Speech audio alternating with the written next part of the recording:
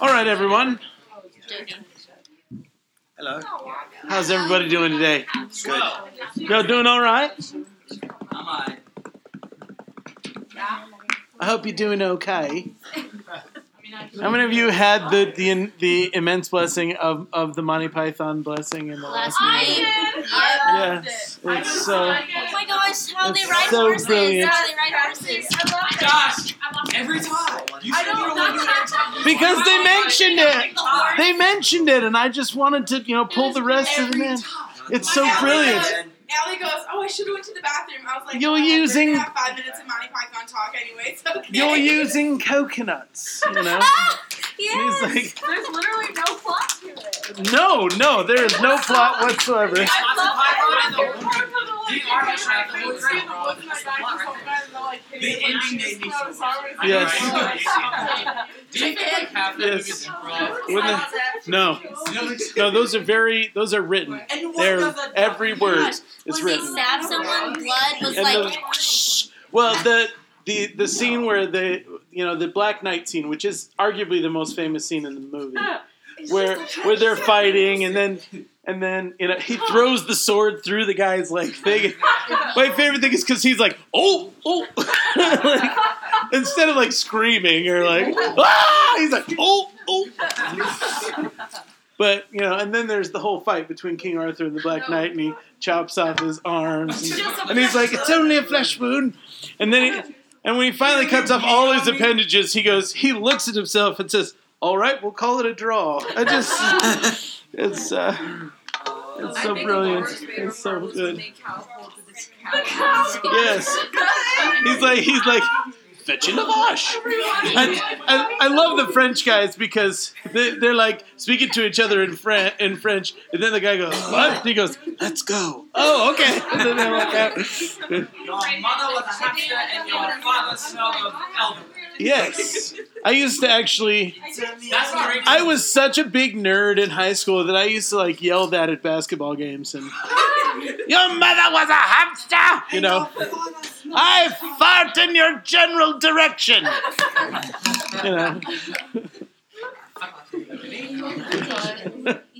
was the goose or the flying bird? I can't remember. What? The swallow. Swallow. African, Oh, yeah, yes. African or European? Is it an African swallow or European swallow? I don't know that. Okay. But I think that's the last half of the movie, so somebody may not have seen it. Well, you know how they talk about the African and European swallows at the beginning of the movie? That gets brought back later. Anyway.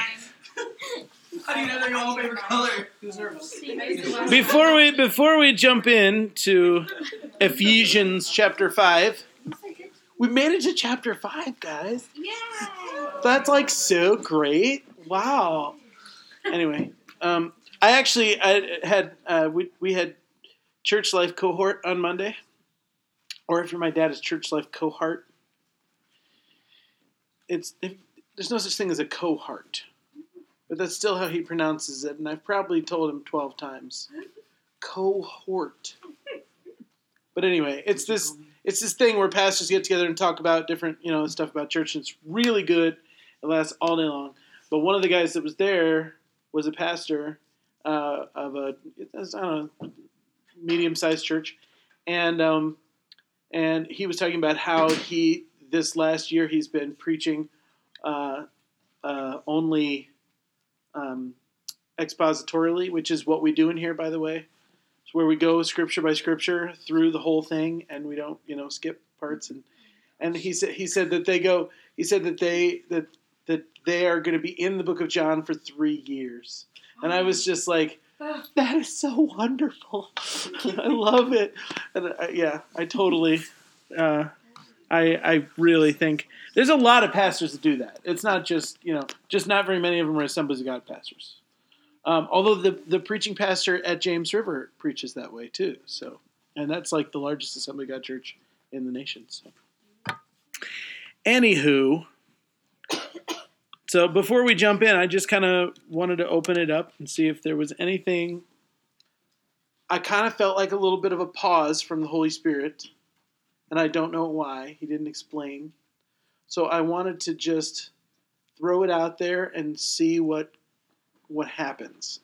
If there's something somebody wants to talk about, if there's something on somebody's heart, is there something that we can spend some time on today that would be, I don't know. I don't know why I'm feeling this, and I'm trying to find out. I thought maybe one of you would be able to answer that question. If we have questions that we want to ask. Yeah, if you have a question, that would be great. If you have something on your heart that you want to share, yeah, go ahead. I have a question. Yeah. I can't remember one, but I was reading it was 1 Samuel. And it was like when Saul had he didn't obey God all the way. Yeah. He didn't kill the king. I think it was but yeah. He kept some of the plunder for himself. And the animals too. Yeah. And then Samuel rebukes him, and then at the very end of the chapter it said the Lord had regretted making Saul king. Yeah. And I was like, I think about that as the other time I was looking through it, I did some research, and it also said that they used that same word when after God made humans and we fell. Yeah. So God regretted making humans. But the reason I wonder is how could a God who could see to the end of time do something that he later regret? Yeah, that's a really, really big question, and no, it is, and it's a question a lot of people have tried to answer a lot of different ways. If God knows the future fully, and He is doing things based on His knowledge of the future, how could He make a decision and then later have it say that He regretted that He had done that? And first off, we've got to make sure when we're asking questions like this that we know what Scripture actually says. Okay, so what chapter in Samuel is that? It was 14, 15 or something. That would be 1 Samuel, right? Because it's still King Saul. Do you think it's chapter 14-ish? Yeah, it's right. I think it's right before he goes and anoints David. Mm-hmm.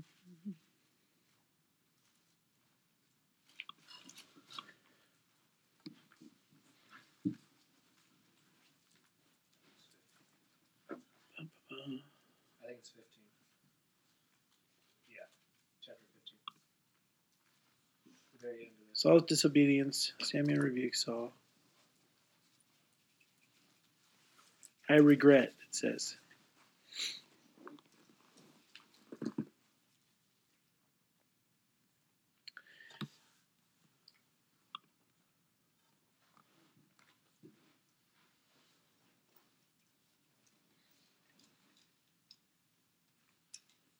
What?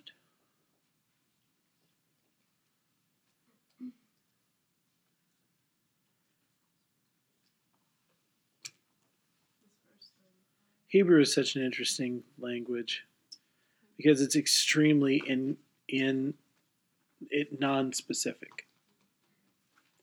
It's just very non-specific. It's more of a sense than an actual. And for instance, I'm looking at Strong's Concordance. Okay, it says that the word could be translated that he was sorry, that he was appeased, that he became a consolation, that he changed his mind, that he changed someone else's mind, that he comforted someone, that he was a comfort, that he consoled them, that he gave them rest, that he had compassion, that he was moved to pity. So it's this whole thing. I haven't done deep study in this, but what I have heard from other preachers that have asked the same question is that when we see this, first of all, there's so many places in Scripture where the Scripture shows God doing something that's very human, and we don't question it. For instance, it'll say, the hand of the Lord wrote on the stone tablets. Okay, God does not have a hand. Okay, that's not, you know what I mean? He's not a human being. And so to say the hand of the Lord wrote it, does it mean God has a physical hand? And if he does, how big is God's hand, or how small? What color is God's hand? Does God's hand smell like? Okay, you could start asking all those kind of questions. I'm just being literal, okay? Because when people have looked at a verse like this, and they take it when God says, I regret or I repent that I had even made humankind. And they say, see, God doesn't know the future because he did something and then he regretted it later. And he wouldn't do that. If he already knew he was going to regret it, he wouldn't have done it in the first place. Well, first of all, that's not necessarily true. How many times do you've done something that you knew it was going to hurt? Right? For real, though. I mean, you do something, you're like, this is not going to be pleasant afterwards, but I'm going to do it. Right? How many times have you done that? Okay? I think about, what was that? Oh, I don't even know. But I'm thinking of a movie where this guy's like, oh crap, this is really going to hurt. And then he did it anyway. Right? And afterwards, he had full knowledge that this was going to cause him pain. I think it was Nacho Libre. Was it? Is that what I'm thinking of? He has full. I can't put it in a context in my brain, so it's not working. But think about something that you do where you know it's going to hurt, but you need to do it anyway. Yeah. Right? I know it's going to hurt. Okay, for instance, my wife had surgery. She had to have her turbinates trimmed. Do you know what that is? Anyway, it's this thing that it helps her breathe. Anyway, she had to have it done. She had it done before, okay? And she knew that recovery from this surgery was just horrible. She would hate it. She knew it. But it was better than continuing not being able to breathe out of your nose for the rest of your life, right? And so she went through the surgery. Well, as soon as she woke up from surgery, she was crying and she was like, why did I do this? Even though she knew beforehand that it was really going to hurt when she woke up. She full knowledge that she was going to wake up with her whole head full of this packing stuff that they just shove up your nose, and that she was going to have to live that way for like 3 days, and it was really going to hurt for a while. She knew that, but that doesn't mean she didn't feel sorry about it. Do you see how regret does not necessarily mean that you didn't know? That it doesn't preclude his foreknowledge? Does that make sense, Josh? I'm like, my brain goes to like if I were to dislocate your shoulder or something. Yep. You're gonna have to pop it back into place. Yeah. Which hurts really bad. But I wouldn't regret doing that after I did it. Right. It's better than having my arm. It was the right thing to do, but it cost you something. Yeah. That makes sense. Right? Yeah. Do you think that Jesus, hanging on the cross, was enjoying his pain? No. Right? No, he was not. There was a great cost to what he was doing. But the Bible says that he endured the pain and the shame of the cross for the joy that was set before him. He knew what was going on. And in that moment, was he feeling negative feelings about what was going on? Yes, he was. Was he regretting? There is a difference between this hurts and part of me wishes I didn't have to go through this, and I wish I had just never done it. And what I would say this word is actually saying is God is saying to Samuel, I never wanted to make him king anyway. The truth is, God didn't want to give Israel a king. You know that? God just wanted to, God anointed Samuel as prophet, and the people forced Samuel's hand in anointing a king. And God is saying, I didn't want to do this anyway. And right now, after what's happened, I'm feeling even worse about the decision that you made me make. Just like I knew that I would.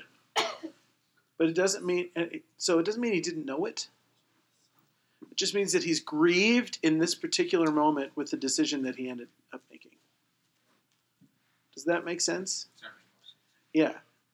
He's really feeling it right now, the cost of the decision that he made when he chose Saul as king. But he told Samuel, I'm going to give them a king that's just like them.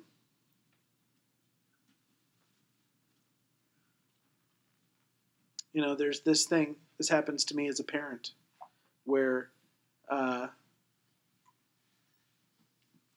kids will do something and I will be like, if you do that again, I am going to ground you, or whatever. I'm going to punish you in whatever way.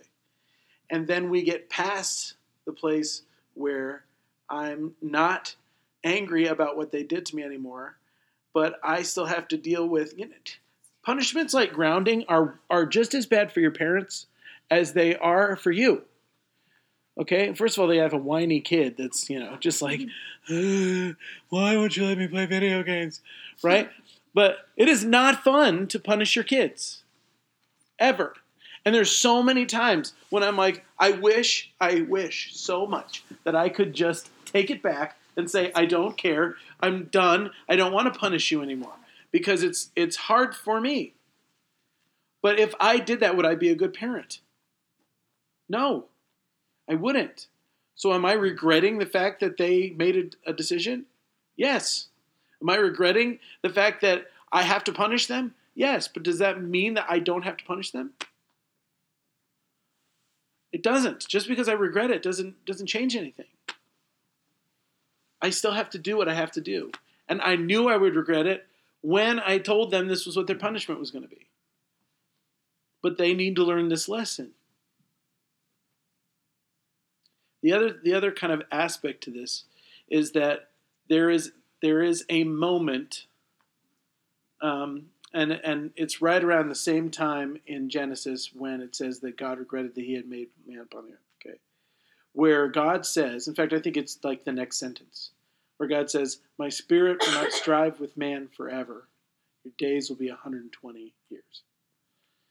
And it's this moment where God says, "You have pushed my patience to the place where now my activity toward you has to change." Okay? And that's exactly the same kind of moment we're facing with Saul. Where Saul has tested pushed. God has warned him. He wasn't listening. And Saul's rebellion is to the point where God is saying, okay, now you don't get any more grace for this. You have passed the point where I can keep you as king. And that this is the marker of that moment. More than it is God going, what was I thinking making this guy king? No, that's not what's going on here. What is not happening here is God going, boy, I wish I would have thought about this a little more. That's not what's happening. Okay, this isn't God saying, I should have read the fine print on my king contract. That's not what's happening. Does that make sense? God isn't feeling this feeling out of a lack of foreknowledge. He knew he would feel it, but he chose it because he had something bigger that he wanted to accomplish. Did that answer the question? Makes more sense. Yeah. But there's a lot of people that ask that question. You'll run into it. And I, honestly, if you just take some time to put yourself in the feet, go look at the original language first. Get a better sense of that word. Like in a good concordance, it'll show you all the places where that word is used. Okay? And you can get a good idea of the overall sense of that word beyond just this moment. Like, for instance, one of the other places it was used, Genesis 5:9. This one will give us rest from our work. That's the same word, will give us rest. Well, what? That adds a whole nother aspect of meaning to this word than regret. Hebrew is a very different language than English. But then in Genesis 6, the Lord was sorry that he had made man upon the earth. So that's almost the same. Again, in Genesis 6, it says, for I am sorry. He repented that he had made man on the earth. But then Genesis 24, it says, Isaac was comforted. That's what the same word means, was comforted. And so look at all the aspects of the word and realize what this was really talking about. It's a moment where he has a feeling that says, I can no longer act towards this person the same way I did before. When it says gave rest, that means you stop doing what you're doing and you start doing something else. That's also what the word repent actually means. It means to make a 180-degree turn. It means to stop doing something and start doing something else. And that's how the King James actually translates this word. God repented that he had made Saul king over Israel. He stopped supporting Saul as king and changed directions. Well, God never changes. His activity changes all the time. Okay? Get to the original language, get a good sense of what this word has meant in other places in Scripture, and then really think about this. Remember that God is not a man. Okay? God doesn't have a hand. Jesus did. He had two. God, the Father, does not. But it talks about God's hand all the time in Scripture. Why? It's called, are you ready for your really big word of the day? Anthropomorphizing God. Okay? Okay? That means that we are using human language to talk about God, but we need to remember that he's not a human. Okay? We're using human terms to talk about God because it's like he has a hand. He wrote on that thing. But was it did God have a hand? That later on, a hand actually appears and writes on the wall. And when Daniel read the letters, he didn't see the hand. But was that God's hand? Was that an angel's hand? Was that Jesus' hand? We don't know. It just says a hand appears and starts writing on the wall. We don't know. Don't take. It was the hand from what's that? Adam's Family. Yeah. it was Thing. It's like. That's just wicked. That was a good show. Yeah. There's actually not an answer to this there. But do you think that Because she has no arms. do you think that when we get to heaven, all these questions we have, are we going to be able to ask them, or are we just going to completely forget about them? So I have so many things. I want to ask Jesus, like, what did you write in the sand? What did you mean that you regretted making Saul king? Like, I just want to know. Sure. I think, yes, we will absolutely get to ask those questions. I don't really have any Bible to back up for that. Except that it says that we will know even as we're known.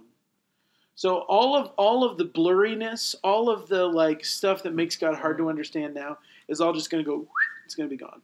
And we will see him as he is, the Bible says. And so we won't have questions anymore like, how big are God's feet? It's not going to be, it's just going to be like, bah! And we're all going to go, oh, yeah, duh, right? Okay? One of my questions. I don't know what color he is, but what color do you think he is? Yeah, is he like all Jesus? black? Well, Tone. if you're gonna prove somebody is black, Jesus Is Middle Eastern. Jesus was Middle Eastern and Middle Eastern, but wait, Middle Eastern men of that era were much darker skinned than they are now. Not this one. I told y'all Where's she's Mario? black. Oh, he's black. He's like those guys that just stand in the middle of their apartment. He's not Josh's that age. I don't know. look, he ain't white. That's all I know. No, he's not. He's not white, and he's. But in the way that when they see him, apparently the glorified version of Jesus has white hair. Do you guys know Glozell? Do you know Glozell? And she talked about Jesus having hair white like wool. And she's like, that means he's got nappy hair. And so she's like, that just proves that Jesus is black. So anyway, she's funny. Glozell is awesome. But anyway. She's great.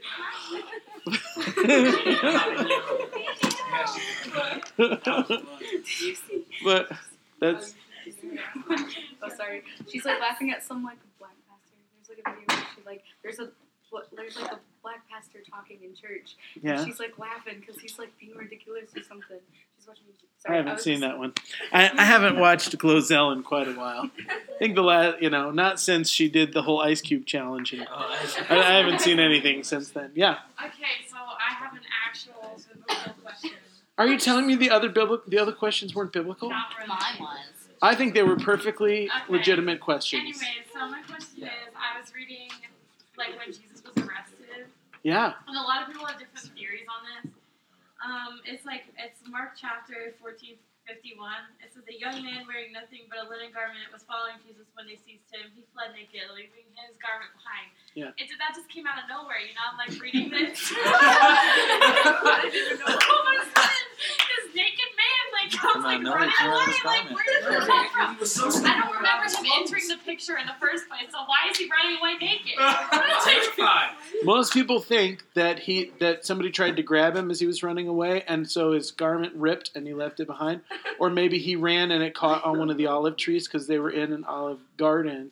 The point was that he was afraid because the soldiers came and attacked Jesus. So afraid that even when his garment came off, it didn't matter and he kept running. That was the idea. It's trying to portray the frightfulness of what just took place, is that he didn't care that he was naked. There's a lot of people that believe that was John Mark who wrote that book. Wait. Because there's a lot of people, there's a lot of scholars that believe that was John Mark, because John Mark is the writer of the book of Mark. Yeah. Okay, and he was related to John, the disciple John, and we know that later on he went on missionary trips with the Apostle Paul, and so a lot of people think that was him, that's why he knows that little detail. So instead of saying, I was like, oh, a young man, but I, wearing nothing but a linen garment, following Jesus when they seized him. So I fled naked. I was scared straight out of my leaving pants. garment behind. Right. Do you hear me? No, he was like, this thing is slowing me down. Or maybe he thought, I'm too recognizable. I need a disguise. Nobody will chase me naked. So do you think He's gonna grab a he naked took guy. off his clothes, or did somebody... We don't know, but most people think it was either. Most people think either somebody grabbed for him and got his coat but he kept running, so he left the linen thing behind. Or Did he not wear underwear? it says all he was wearing was a linen thing. So he was just wearing a toga? Yeah, basically a t-shirt, a long t-shirt, A long t-shirt? that kind of thing. Yeah. Are you sure he wasn't wearing a You have to remember this is late at night. What did it call? Okay. He was going commando, y'all. He was free balling. They didn't sell hangers back in Jesus' day. Oh, maybe I thought one of those diapers They had that the you put a little baby Scott. on. I think people actually report something. Pastor Giles, what Yes. information do you have on Unix? I want to point you to. Free balls. Last week's. Hold on a second. No. Okay, so since we've been discussing it, I've been doing some research. Not looking at pictures. Good. There's not much to say. I saw one, I'm gonna Google it. but I didn't. Get to the point. Okay. They said it was a form of Roman punishment. Every single thing I have brought it up says it was a form of Roman punishment. Not always. Why are you looking it up? Not always. No. It's It just a was- baseball team. Yes, they would. Yes, it was punishment sometimes, but there were also people that were just castrated at a certain age so that they could be servants of women, etc., and there would be no chance that they would impregnate, that they would be, any sexual stuff going on. A eunuch, any of the disciples. No, none of the disciples were eunuchs. Okay. Because I thought I was told that one of them was a eunuch. No. No, that's not The prophet Daniel. Not the Daniel that's sitting in this room again, but the prophet Daniel. What? Okay, that's all. I'm sorry. Sure, Daniel is Reality. fully viable and could definitely father children. It's going to be okay. We were all so worried. I know you were. There's a couple of you going, I would marry him, but I'm not sure. I do want to have kids. No. Hey, Daniel. But you can't have kids if you do that? Oh, Ronnie! That's right, yeah. It's all gone. Gone. It's gone. Snip, snip, snip, snip. Gone. My, I did. But I've never told you guys the story of how my two oldest boys kind of discovered the birds and the bees, but they answered that question. They got it figured out because we neutered our dog at the time, and my wife made a big stupid mistake that I still am mad at her about because she was, they were like examining him when he got back in the car. He'd been gone for a couple days, and all of a sudden my son was like, "You cut his balls off." was it Ian? No, it was Isaac and Aiden. Ian was only about 2 years old or 3 years old when this happened. And I love Ian. I love Ian too. He's my favorite Hawkins. he's so great. I know you shouldn't have favorites. You're allowed. I'm sorry. It's just Those dimples are just irresistible completely. Okay, I asked And- him, I'm like, during spring cleaning, you don't know me, but can I hug you? You're so adorable. And then I kept chasing him. He is so cute. Oh my gosh, he's like the cutest. And he probably did the whole like total serious face thing like, Yes. Like, yes. no. No, he said yeah. Because your son was right there, Aiden. Yeah. I'm like, Aiden's in my mini Where's the master. point What? though? Does your son fart a lot, Ian? Yes. Did you find that out this weekend? Yeah. Ask that question. Well, we were in He's- the middle of Am I Constantly. gonna have a son? we were in the middle of the dog neutering story. We gotta find our own pet. You do like dog neutering I stories? want to You should see his So anyway, web history. It's ridiculous. So yeah, that's what happened. And then my kids asked my wife, "Why did you do this to our dog?" And she told them the truth. She should not have told them the truth. Or she could have just said, see, they were small enough that an answer like, it's just an operation that boy dogs need to have done. And they would have been okay with that. They would have walked away going, "Oh, it needs to be done. Okay, obviously it needs to be done." No, they don't ask any. They're not gonna ask any further questions. They're not gonna connect the dots. They were young enough that it would not have happened. But she was stupid. She goes, "We did it so that he couldn't get any girl dogs pregnant." Well, oh God, that's when they both went. But my kids were smart enough to make the next leap. I thought only girl dogs could get pregnant, is what they said to her. Yes, that's right, she said. They said, then why did he have to have surgery? Because he's not a girl dog. And she was like, "Ah." Oh. And by this time, I was home from work. I had just walked in the door, and I come in the door, and Rachel says, "Ask your father."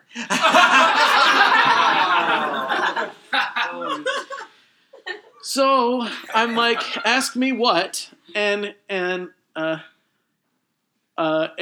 or Isaac, I don't remember which one. They were both there, and they looked at me and said, If boy dogs can't get pregnant, why did Rocky have to have the surgery?" And I looked at Rachel and said, "What did you do?" She's like, "I told them that's why he had to go to the vet." And I said, "All right, boys. It takes both a girl dog and a boy dog to make a baby dog." And Isaac goes, "Wait." He said, "Is that true for everything?" I said, "Yes." He goes, "Even humans?" "Yes, even humans." And he was like, I don't even know what to think right now. He was just so like blown away. And then later on they came back to me because they were still thinking about it. And then they said, "Dad, how could Adele get pregnant if she's not married?" Adele, the singer Adele? She was pregnant at the time. She has 2 kids. I did not know that. Yeah. She's still not married. Yeah, she has 2. I'm just kidding. I'm learning. She's something 25. about you. Actually, she's Oh. 26 now. But anyway, Hello. so she in between the 21 album and the 25 album, she had 2 kids in there. Oh, I didn't know that. Yeah.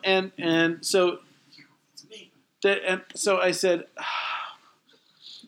okay, she got pregnant because it's sex that makes you get pregnant. And they were just like, oh my gosh! Like they just totally just didn't know, you know. And this is before, well, and so they were in the back of the van and they were all driving somewhere. And Isaac and Aiden are just talking to each other and did not know that my wife could hear what was going on. And Isaac said, who knew that peepees were so powerful?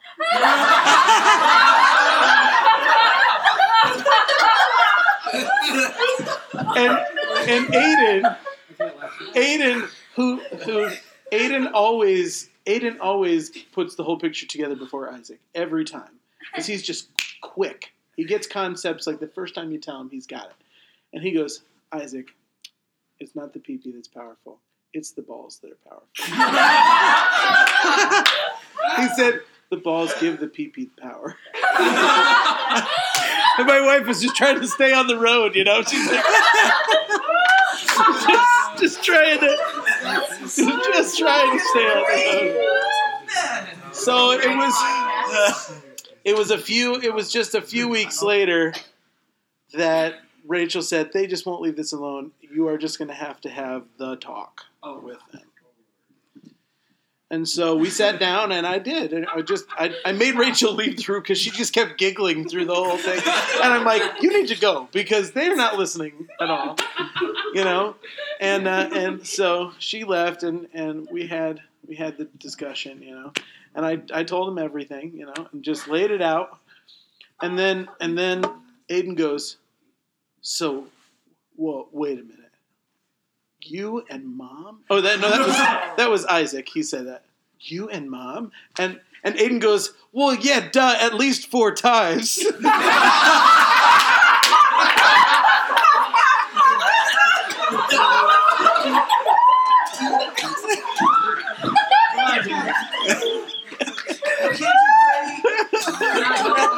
So I just left it. I didn't say anything else. I was like, yep. Aiden said something that completely reminded me of you. There was a talent contest or whatever, and the next day they were about to announce who won. Aiden, I was his counselor. He leans over to me. He's like, "I think I won. I did a backflip on a tightrope that was on fire with hand grenades under it." And I was like, "Yeah, I would say that you probably got it in the bag." And they said the winner, and he's like, "Oh, yeah, I forgot. I got disqualified because it was too dangerous." Yeah, that sounds like him. Yeah. Aiden has always he's always had the weirdest like outlook on life since he was tiny. And we used to tweet the Aiden thing of the day, because he would just say stuff that we were like, where did you go? My favorite one of all time, he was 3. He couldn't even, he was, just 3 years old. They don't talk a lot. And he was playing with a worm on the back porch at my parents' house, and he's just playing with it, whatever. And then he did something and he cut it in half on accident. And we were like, oh, it's okay, buddy. And he goes, oh, I'm not worried. Now he has a half brother. I was just like, yep.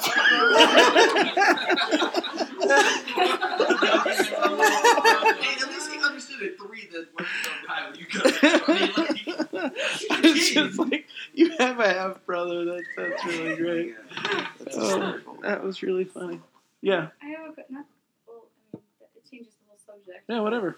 Okay, so like my mom's ministry is with ESL people, like, and preaching them and like getting them saved, especially in like people in different countries where they, there's like Buddhism and then there, like Islam and all that. So like my mom has been going to like different conferences where they teach you how to preach the gospel without turning them off. And there was one my mom was showing me where it was the story about Abraham when he's about to kill Isaac, and he's like just about to kill him, and it says like at the beginning of the chapter, it says like God tested Abraham, and then like he's about to kill Isaac, and then it says, I'll sit there. He said, an angel of God called out to him in heaven, and he stopped him, and he's like, don't lay a hand on him. You didn't hesitate to place your dear son, on the altar for me. Yeah. And they're like, it goes like down along the chapter where the angel of God speaks again and says, because you've gone through this, you have not refused to give me your son. Yeah. I will bless you. Like, angels don't really have that authority, so the person talking kind of like was like saying that it could possibly, before Jesus became a human, like that could be Jesus. Yeah. That's what we call a theophany, which means that it was the Lord appearing appearing to someone himself, rather than, like, for instance, Abraham. This happened multiple times with Abraham, where like the three men were going by, and Abraham sees them and bows down to the ground and says, "Come to my tent," and he worshipped these people because he recognized that it was the Lord, but he looked like a person. And so there's multiple places. Another one is when the angel of the visits Joshua right before the Battle of Jericho. Almost any place you see in Scripture where it says the angel of the Lord, it usually means that it's the Lord himself actually appearing to whoever it is that's talking. If it says an angel from the Lord, or someone appearing to be a man, or something like that, then it's different. It might be an angelic being, it might be Christ, it might be whatever. But if it says an angel of the Lord, which both of those times that you read it said the angel of the Lord, it's usually Jesus himself appearing to. I thought that was kind of interesting, because I don't know if like you've done this for me. How he says to Abraham, like, you didn't sacrifice for me. When you were saying it, the other way I thought about it was, I really like your explanation, but the other way I thought about it, or I've always kind of thought about it, it's like when the prophet speaks, he speaks as God. Yeah. And so, like, the angel of the Lord, if it is an angel, it's just the angel of the Lord speaking as the Lord. Make sense? Right. But that's not actually the case. They really think this was Jesus. Okay. Right. That's what. Well, I was just saying my thought process is before. Because there are other places where people attempted to worship angels, and the angels stopped them. Yeah.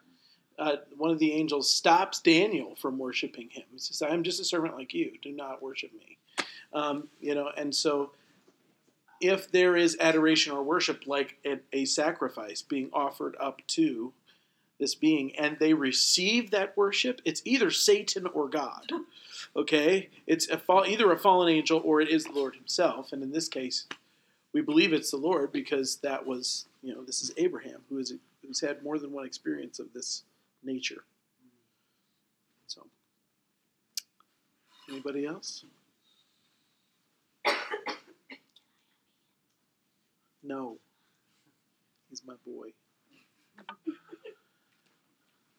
Now, Ian was 3 years old when I was unemployed for a year, and so I was home almost all the time, and he was 3, and so he was my human shadow for like an entire year, and so yeah, it's like he's one of the closest to me. Not that I love him more than my kids, but he's just closer to me, because we have spent more time together probably than I have with my other kids. And he's a really tender-hearted kid too. He's very, very compassionate, and but he cracks me up. He's a social butterfly. All the girls at school love him. Whenever I drop him off at school, there's like 2 or 3 girls, "Hi, Ian," like as they're walking in, and I'm just like, "Yep. It's my boy." He was walking out of spring fling, and he had like his sleeping bag, his bag, and like another bag, and he was like struggling with it. I was like, "You need help, man?" He's like, "No."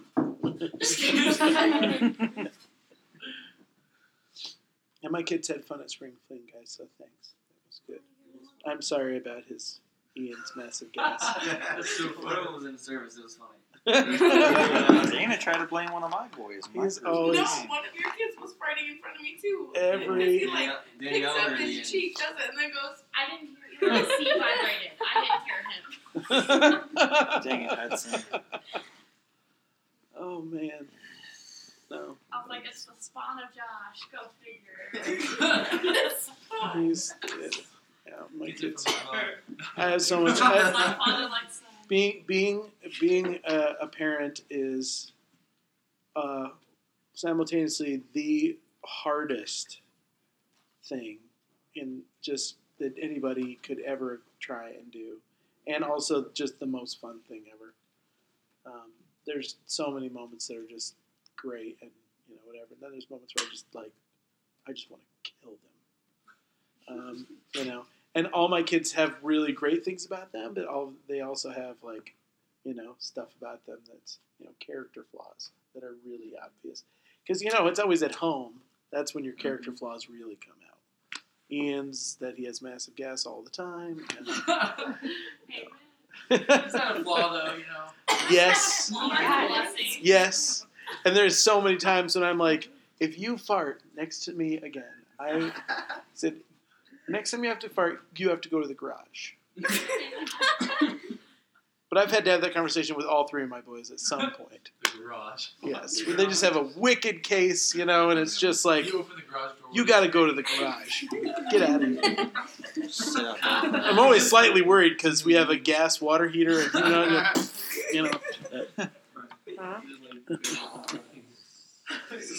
Burning gas. Anybody else? Green and gray plain. Anything else? What's anything else? I'm just keeping it open. We can go to Ephesians 5, or we can continue in this vein. I don't care. I just knew I wasn't supposed to jump right to it right away. I was thinking about the other day. Where were you talking about whenever you're talking about how your main job as a father is to, I don't know what the word you said was, label your kid, not label them, but tell them what they are. I don't know. This one's the You're not dimwit. This one's the... Do you remember what I'm talking about? Yes. Okay. It's Ephesians 3, verse 14. Okay. And where it says, I bow my knees before the Father, from whom all families on earth derive their name. Yeah. Okay. And so from that and from multiple other places, for instance, the different times when a father will give their son a name, a specific name that it means something over them, like Jacob. His name means supplanter, liar, cheat. That's what his name means, and he was totally that. His whole life until a certain point, Jake. That is exactly who he was. He was a liar. He was a cheat. He was just this guy you could not trust. He weaseled Esau out of his birthright. Just waited till he was really hungry and then made some really good soup and was like, "This is really good. Woo, it's delicious." And Esau's like, "I'm starving." And he's like, "Give me your birthright." Yeah. And he did it. That's because Esau was like, "Me hunter, me no have brains." Okay, so it's true. Esau actually means red. So he was probably and it said he was very hairy. So he was probably a redhead. So Esau was a ginger. He was the first ginger in the Bible. And it's true. That's your brother's name. And Is yep. Ethan a ginger? Huh? No. Ian? No, Ethan. Ethan? No, Ethan's not a ginger. My beard is Well, there you go. Yeah, That's okay. why. Yeah, he's as much a ginger Is as your wife a he's as much a ginger? ginger as I am. Yeah, Or my are you wife. a ginger? No, my wife is. I mean, I have the red beard too, but my wife's hair was the exact same color as my boy's hair. But as Now she's she's a gotten blonde. older, it's getting more and more blonde. But don't tell her she's a blonde; she will rip your head off. Oh. like a Just true. have She to does wear- not. She does not want to be known as a blonde. She hates it, and she hates that her hair is. But I won't let her color it because I just. That's No. her natural color? Yeah. Wow, it's so pretty. Yeah, that's her natural color, and the curl is totally natural too. She doesn't do anything for that. Same thing with Same thing for Lily. I mean, but look at Lily's hair. You know, that red curly. That's exactly what Rachel's hair looked like when we got married. So, you know, it was that curly and that red, and it's just gotten blonder and blonder. Well, like Bob Parent, you know, Pastor Bob, the worship guy, is my wife's uncle, and his hair was really red too, the same color as. Wait, so they're all related? No, we're not all related, but I'm related to Bob. Yeah. By marriage. Wait, was your dad a ginger? No. Oh, okay. I thought he was. Why- He has why such is- beautiful Dad's skin. hair was really dark. Huh? Why is he so tan? Yes. Why is Yeah, this- why is he so tan? His dad's the same way. I'm like, there's no way this dude has enough time to go outside that. No, he's just like, well, and then he went to Israel a while back and came back and he was like really dark. And That's all. he just stands outside and gets dark. And like, And, yeah, you're really pale. no, it's, I stand outside and I just get redder and redder. You catch At all least those you can things? change colors. Is that all from your Bruce. mother? I just Yeah. do it red. You're getting like Is your mother a natural ginger? Or? Yes. And my grandmother was, and so we Yeah. have red on both sides. Yeah. Or is it? So all my kids were redheads. What's happening, Jeremiah? You need to go back to Florida. It's a lot of fun. Is sunburned bad? Wait, has your dad always been that short? He's never been taller. You think you used to be 6 foot, or He's just a he had an accident where the lower third of his legs was removed? I was just like wondering. Yes. There was a time when he was shorter than that, and he just stopped growing at 5'4", and that's you know. My grandmother is 5'1". My sister is 5'1". My aunt's 4'7". Yeah, she's That's a shorter than small me, one. man. Yeah. Yeah, my friend is like. His mom's family's short, man. Your mom's tall. My dad leans over and he's like, If I tell you, I have to kill you. She's 4'11". and then your dad comes down, I was sits 5'11". next to my You're father, 5'11". and starts I'm 5'11". joins a conversation. When he leaves, he's like, "That's your dad too." Yeah, I heard it. Hopefully I'll grow in by like the time I get married. You know? So yeah, no, but that's that thing about the Father. So I've always taken it. The Lord spoke to me out of that passage, and said that it is the Father's job is to give identity to their children, to help them to know who they are, and to call them into who they are.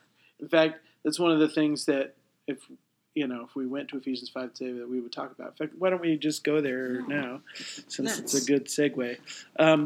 This I'm trying to find where that is.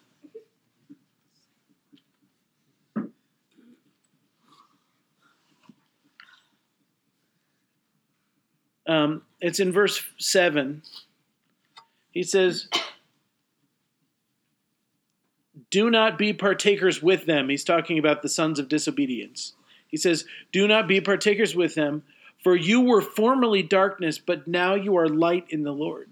And he's telling them, you should not act this way because that's not who you are. How often do we label someone based on their sin? That's who they are. He's a liar. He's a cheat. He's a thief. That kind of thing where we just kind of put this kind of label on them as if their greatest sin was their actual identity. And the Apostle Paul in this is saying, no, you were darkness, but now you are light.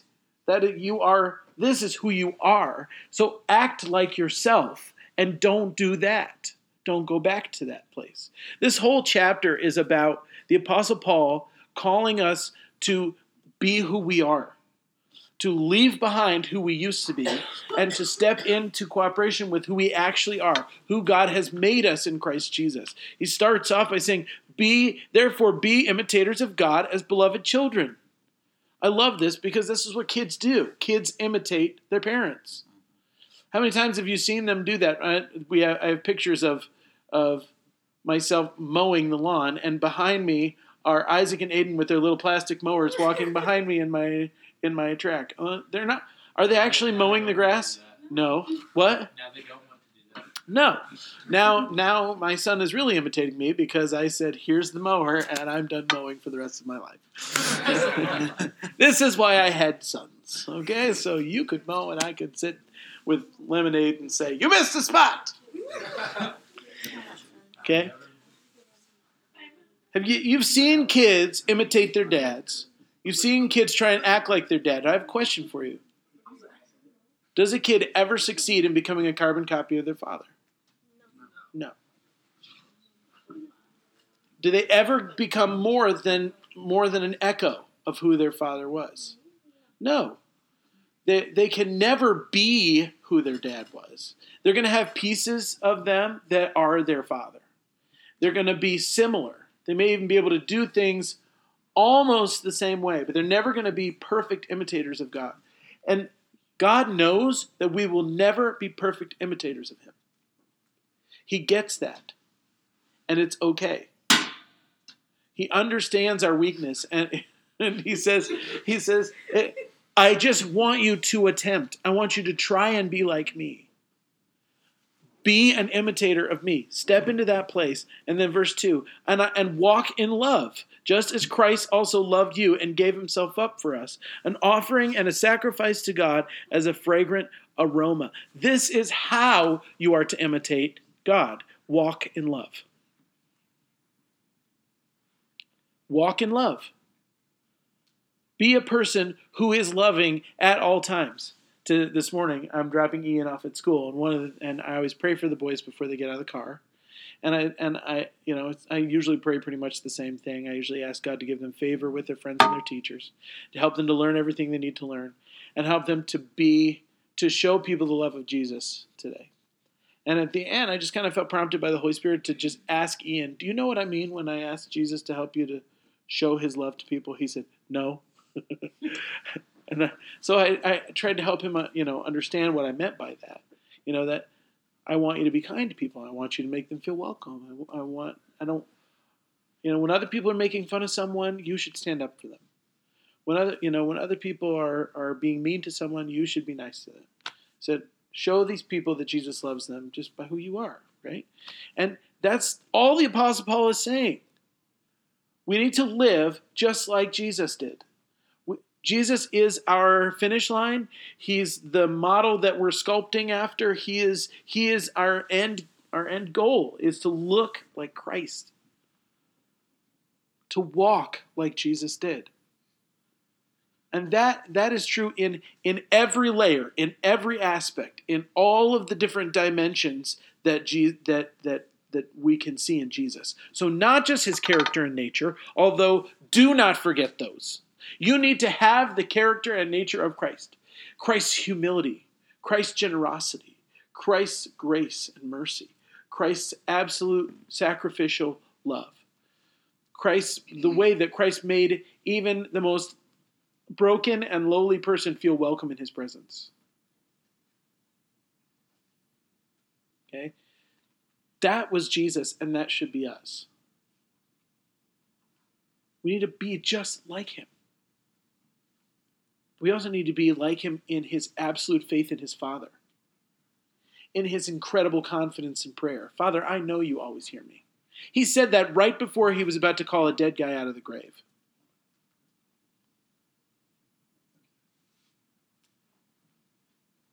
In the way that he walked in the supernatural at all times. The way that he said, I don't do anything I don't see the Father doing. I don't say anything I don't hear the Father saying. This is the way that I walk. This is the way that I work. I do what I see my Father doing. That's our job. That's who we're supposed to be. And we know that. Jesus told us that. He said in John 13:34, a new commandment I give to you, love each other how? As I have loved you. He's given us a living, breathing example of what humanity looks like. The ideal human. That's who Jesus was. Jesus didn't do anything out of his authority as the Son of God. He did everything as a spirit-filled believer. He was operating in the gifts of the Holy Spirit. That's why the Holy Spirit had to come upon him. Have you ever thought about that? Why would the Son of God need the Holy Spirit to come upon him? He's the Son of God. The Bible says that nothing that exists nothing that was made wasn't made by him. Everything that exists, all of the very water he was being baptized in had been spoken into existence by the one that was being baptized in that moment. And yet when he comes out, the Holy Spirit comes and rests on him. What's the point? Why? Because Jesus wanted to be able to turn around and point to us and say, you can do everything that I did and greater things than these.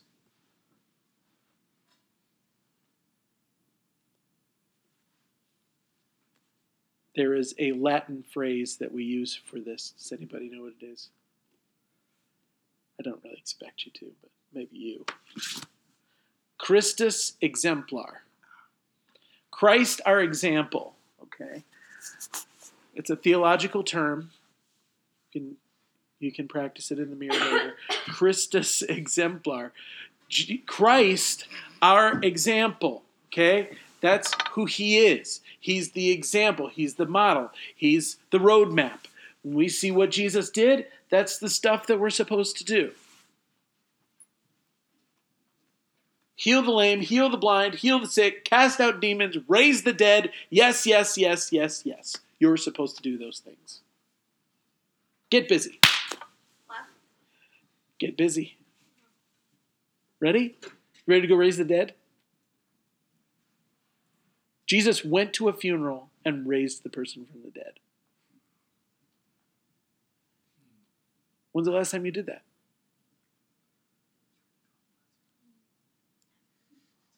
I've never done it. But that's what he did. Jesus was a radical.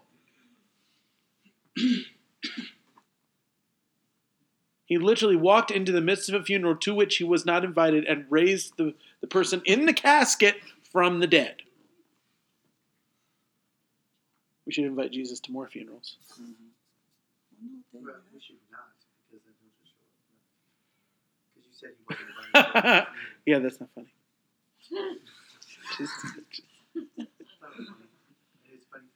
That's why I laughed, because I really did think it was funny. I was just being mean to you, because I'm not being like Jesus. You were being mean to me yesterday. Verse 3. I know. Guys, I just want to apologize to Jared in front of all of you. I called him a Florida redneck yesterday in the car. And he was upset by that. All right. Now we're going to get into a list of things that Jesus is not like. And the Apostle Paul is going to be talking about each one of them saying, don't be like this because Jesus isn't like this. This isn't who you are. Okay? So he says, but immorality, any impurity, or greed must not even be named among you. This is proper among the saints. And there must be no filthiness or silly talk or coarse jesting, which are not fitting, but rather get the giving of thanks. For this you know with certainty that no immoral or impure person or covetous man who is an idolater has an inheritance in the kingdom of Christ and God. Okay, immorality, let's start there. The Greek word is going to sound familiar to you, porneia. And it means fornication. Anybody not know what the word fornication means?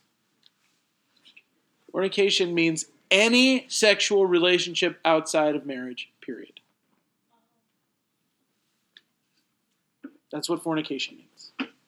To fornicate is to have sex with someone to whom you are not married. Fornication. Also those things. Yep. Oh, I thought you meant like fornication is also like having sex with like anything. Well, yeah, that would be true too. But I think that would fit more in the next one, which is impurity or uncleanness, which is any non-natural sexual activity. Which is really, he's pointing at homosexuality. He just doesn't name it by name here. But that's what he means. And he means more than that. He would also mean sex with anything else. sex with anything other than the opposite sex of you. That you're married to. That you are, well, yeah, but we already did that. If you're not married to this person, you shouldn't be having sex with them. If they are not the opposite sex from you, or not human, that's something else too, but it's just as bad. So no. I'm not kidding. That's what they were talking about. Filthiness, uncleanness. They were talking about, because they live, you got to understand that Ephesus was a pagan culture.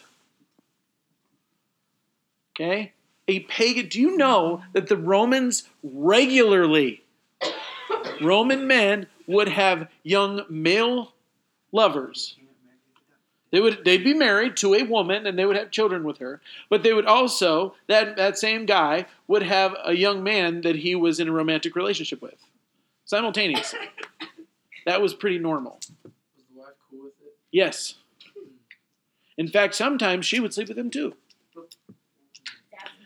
Because that's the kind of culture we're talking about. They were overtly sexual. They would have, honestly, like for instance, it wasn't really considered, in this culture, it wasn't really considered adultery unless you actually got her pregnant. Sleep with her, that's fine, just don't get her pregnant because that's not cool, she's my wife. Then we gonna have a problem. Really, I'm not kidding around. That's true. In fact, there's a really famous Roman poet that said, I only sleep with other men while I'm pregnant because then there's no chance of that. Like, what the heck? Yeah? Okay. So if they let like their wives go have sex with like anyone, there was no love. Was there like no love for each other? Like like a husband and wife. Sure, they loved each other. I mean, like actual marriage love. Yeah, sure. They loved each other. They did not see this as immorality. Or it wouldn't have been considered cheating on you. So would homosexuality be listed under impurities or fornication? No, it's not listed. It's not listed under fornication necessarily. It's listed under impurity. Okay, I have a question. Yeah. When was this?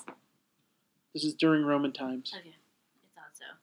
Did they have protection? No. Or did they just pop out kids? They just popped out kids. Rabbits. Yeah. Wait. Or they would do other things to keep from getting pregnant too. Like abortion? No. No, like. Yeah. Oh, I don't know. There are other ways. Okay, I didn't know that. But they did not. Yeah, I mean, I was just saying, nobody else was going to say it. I didn't want to say it. Yeah, but, What?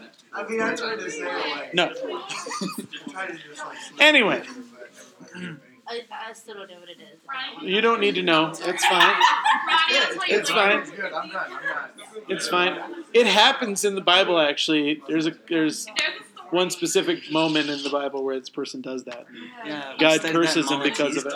My brother was so mad at that. My brother, who's an atheist, he read that. He was so mad. Does he understand what's actually going on there? Did you tell him? I was really trying to, and then he was just getting more mad. Because the issue isn't that he did that. No, the issue is that he was supposed to be giving this woman a son or an heir for his brother. Yes, but it's not because he spilled his seed. Yeah. That's not the problem. The problem is he had an obligation to his brother's inheritance that his brother's wife would have a child of their family, and so he married her in order to continue his brother's line. And he refused to allow her, he wouldn't get her pregnant. He was sleeping with her, but he wouldn't impregnate her. And so that's why God cursed him. Not just because, his seed got spilled on the ground. But that's where the whole Roman Catholic idea that birth control is a sin. It is? Oh, they believe that. It's not. No. There's no biblical reason to believe that birth control is a sin.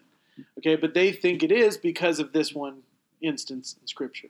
But if we look at what God was really mad about, it wasn't that. A lot of people use that to justify something else too. Yes, I know. He's more. Yes, they do. You're absolutely right. They do. And it's foolishness. So I've always wondered that too. Like, He was more mad at that. argument. God's the one that created nocturnal emissions. Do you think he's worried about that? Yeah. Okay? I'm just being completely honest with you here. That God's not worried about this. Isn't every sperm is not sacred, okay? Listen, That's an old Monty Python song, every sperm is sacred. And it is not, and it's making fun of this idea that, yeah. My brother was more mad at the fact that God would. This is my brother's thought process because it also arose out of the fact that just God curses or kills people anyway. So he was more mad about the fact that God cursed this man? that God cursed this man because he did something that God didn't like. In essence, he was saying God's just being a big bully. No, that's not what's going on. I understand that, but it's I know. I get it. If you don't believe in God, then you can't believe in a God that has the right to judge people for bad behavior. Right. And that's what I was trying to say. I was like, if he created this all, and he's the perfect judge of everything. God is the only one who has the right to judge, but he does have the right to judge, and he will, and he does. God judges. If you have questions about, we can talk about it at another time. I'd be happy to. Let me just be. Those of you who are here, who have been with me for longer than just this year, you know that I'm not embarrassed to talk about anything at all. And that's just true. And the reason I'm not, hear me out on this. The reason I'm not is because if I don't give you a biblical worldview of this, who will? When I was youth pastor, we'd have 1 or 2 nights at camp or home missions where I would say, let's all hang out in my room and you can ask me anything you want. That's dangerous. Yeah, don't go there. It was a little dangerous, I have to say. It was. But it was. And I knew that. I knew that before I ever did it. I knew they were going to ask inappropriate things. But I tried to turn it back and give them a biblical worldview. And just give them facts. Would you do that again? Just for future reference for myself. I would. Okay. Yeah. I would. Right. And yes, there are still bad memories from a couple of things. But just people that asked ridiculous questions that weren't important. But anyway, I would, because I want them to know. They can ask me or they can go Google it. They can ask. Nobody explained it to me. They can ask me or they can go talk to their friend who has a completely non-biblical worldview of sex. So I'd rather they ask me. They're not going to ask their parents. Most of them. Some of them might. I hope my kids will, because I've told them that before. But it's embarrassing to talk about this stuff with your dad. It really is. Oh, wait, with your mom. But... It is. It's embarrassing. You don't want to ask them about, because then you're thinking, oh, Dad's done this stuff with my mom. That's just not cool, right? And so it's embarrassing. So I don't have a problem with it. Yeah. Hey, don't you talk about this in marriage counseling? Not, yes. When you're about to get married? Yes. Okay, I'll just wait. No, well, that's fine. You can wait. Yeah, that's totally fine. I'll wait. And you should talk about it. If you're engaged with someone, sex is about to be a big part of your life, and you need to talk about it. You just do. And I know people that have not talked about it because they were they didn't want to be gross, or they were afraid, or they felt, uncomfortable about it. And that part of their life was pretty crappy for the first long time because they hadn't asked anybody about it. This is one of the things, I've actually done this multiple times, where if there's a guy that I know that is getting married, I will take him to coffee or something and say, okay, let's talk. And he can ask me whatever he wants, but there's a few things that I'm going to tell him, whether he asks or not. Because there's things he needs to know that he probably doesn't.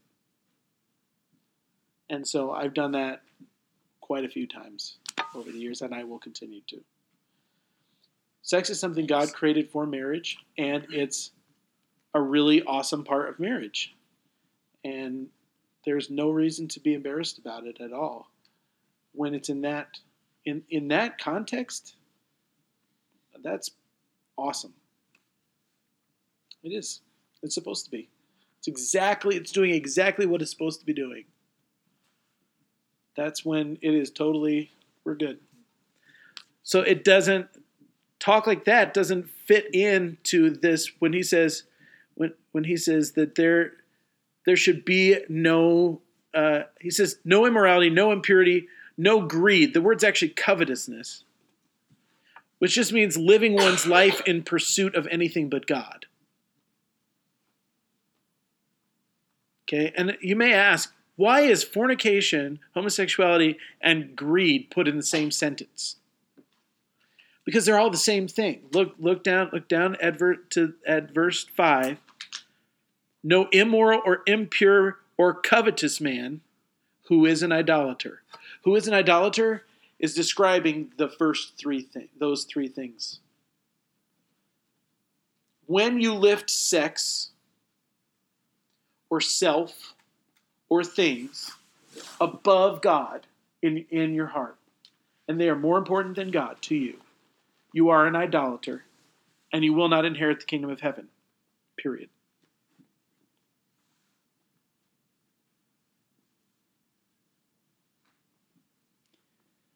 It's reality.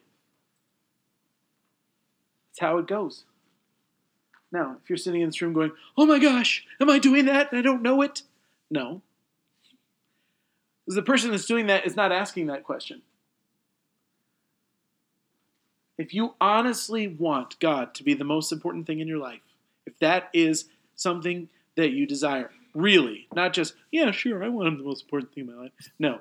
If you honestly want God to be the most important thing in your life, then he probably is. That doesn't mean we shouldn't guard ourselves from these things. If your life is marked more by a desire for sex or a desire for things or a desire for human relationship than it is by a desire for God, then you're in trouble. And you need to go back to the gospel and ask the Holy Spirit to come and to change you on the inside.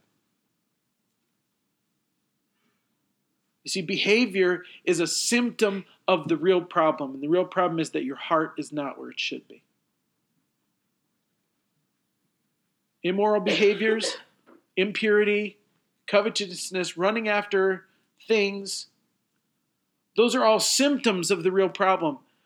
It isn't that those things themselves are keeping you out of the grace of God. No, you're keeping yourself out of the grace of God. And those things are the ways that you know that you're out of his grace. Does that make sense to everybody? When your life is producing impure fruit, it's because the root is in the wrong place.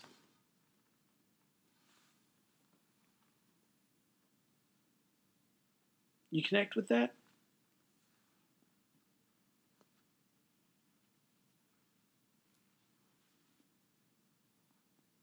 They shouldn't be named among us. All right, we need to end there. It's 3:00. Any last words?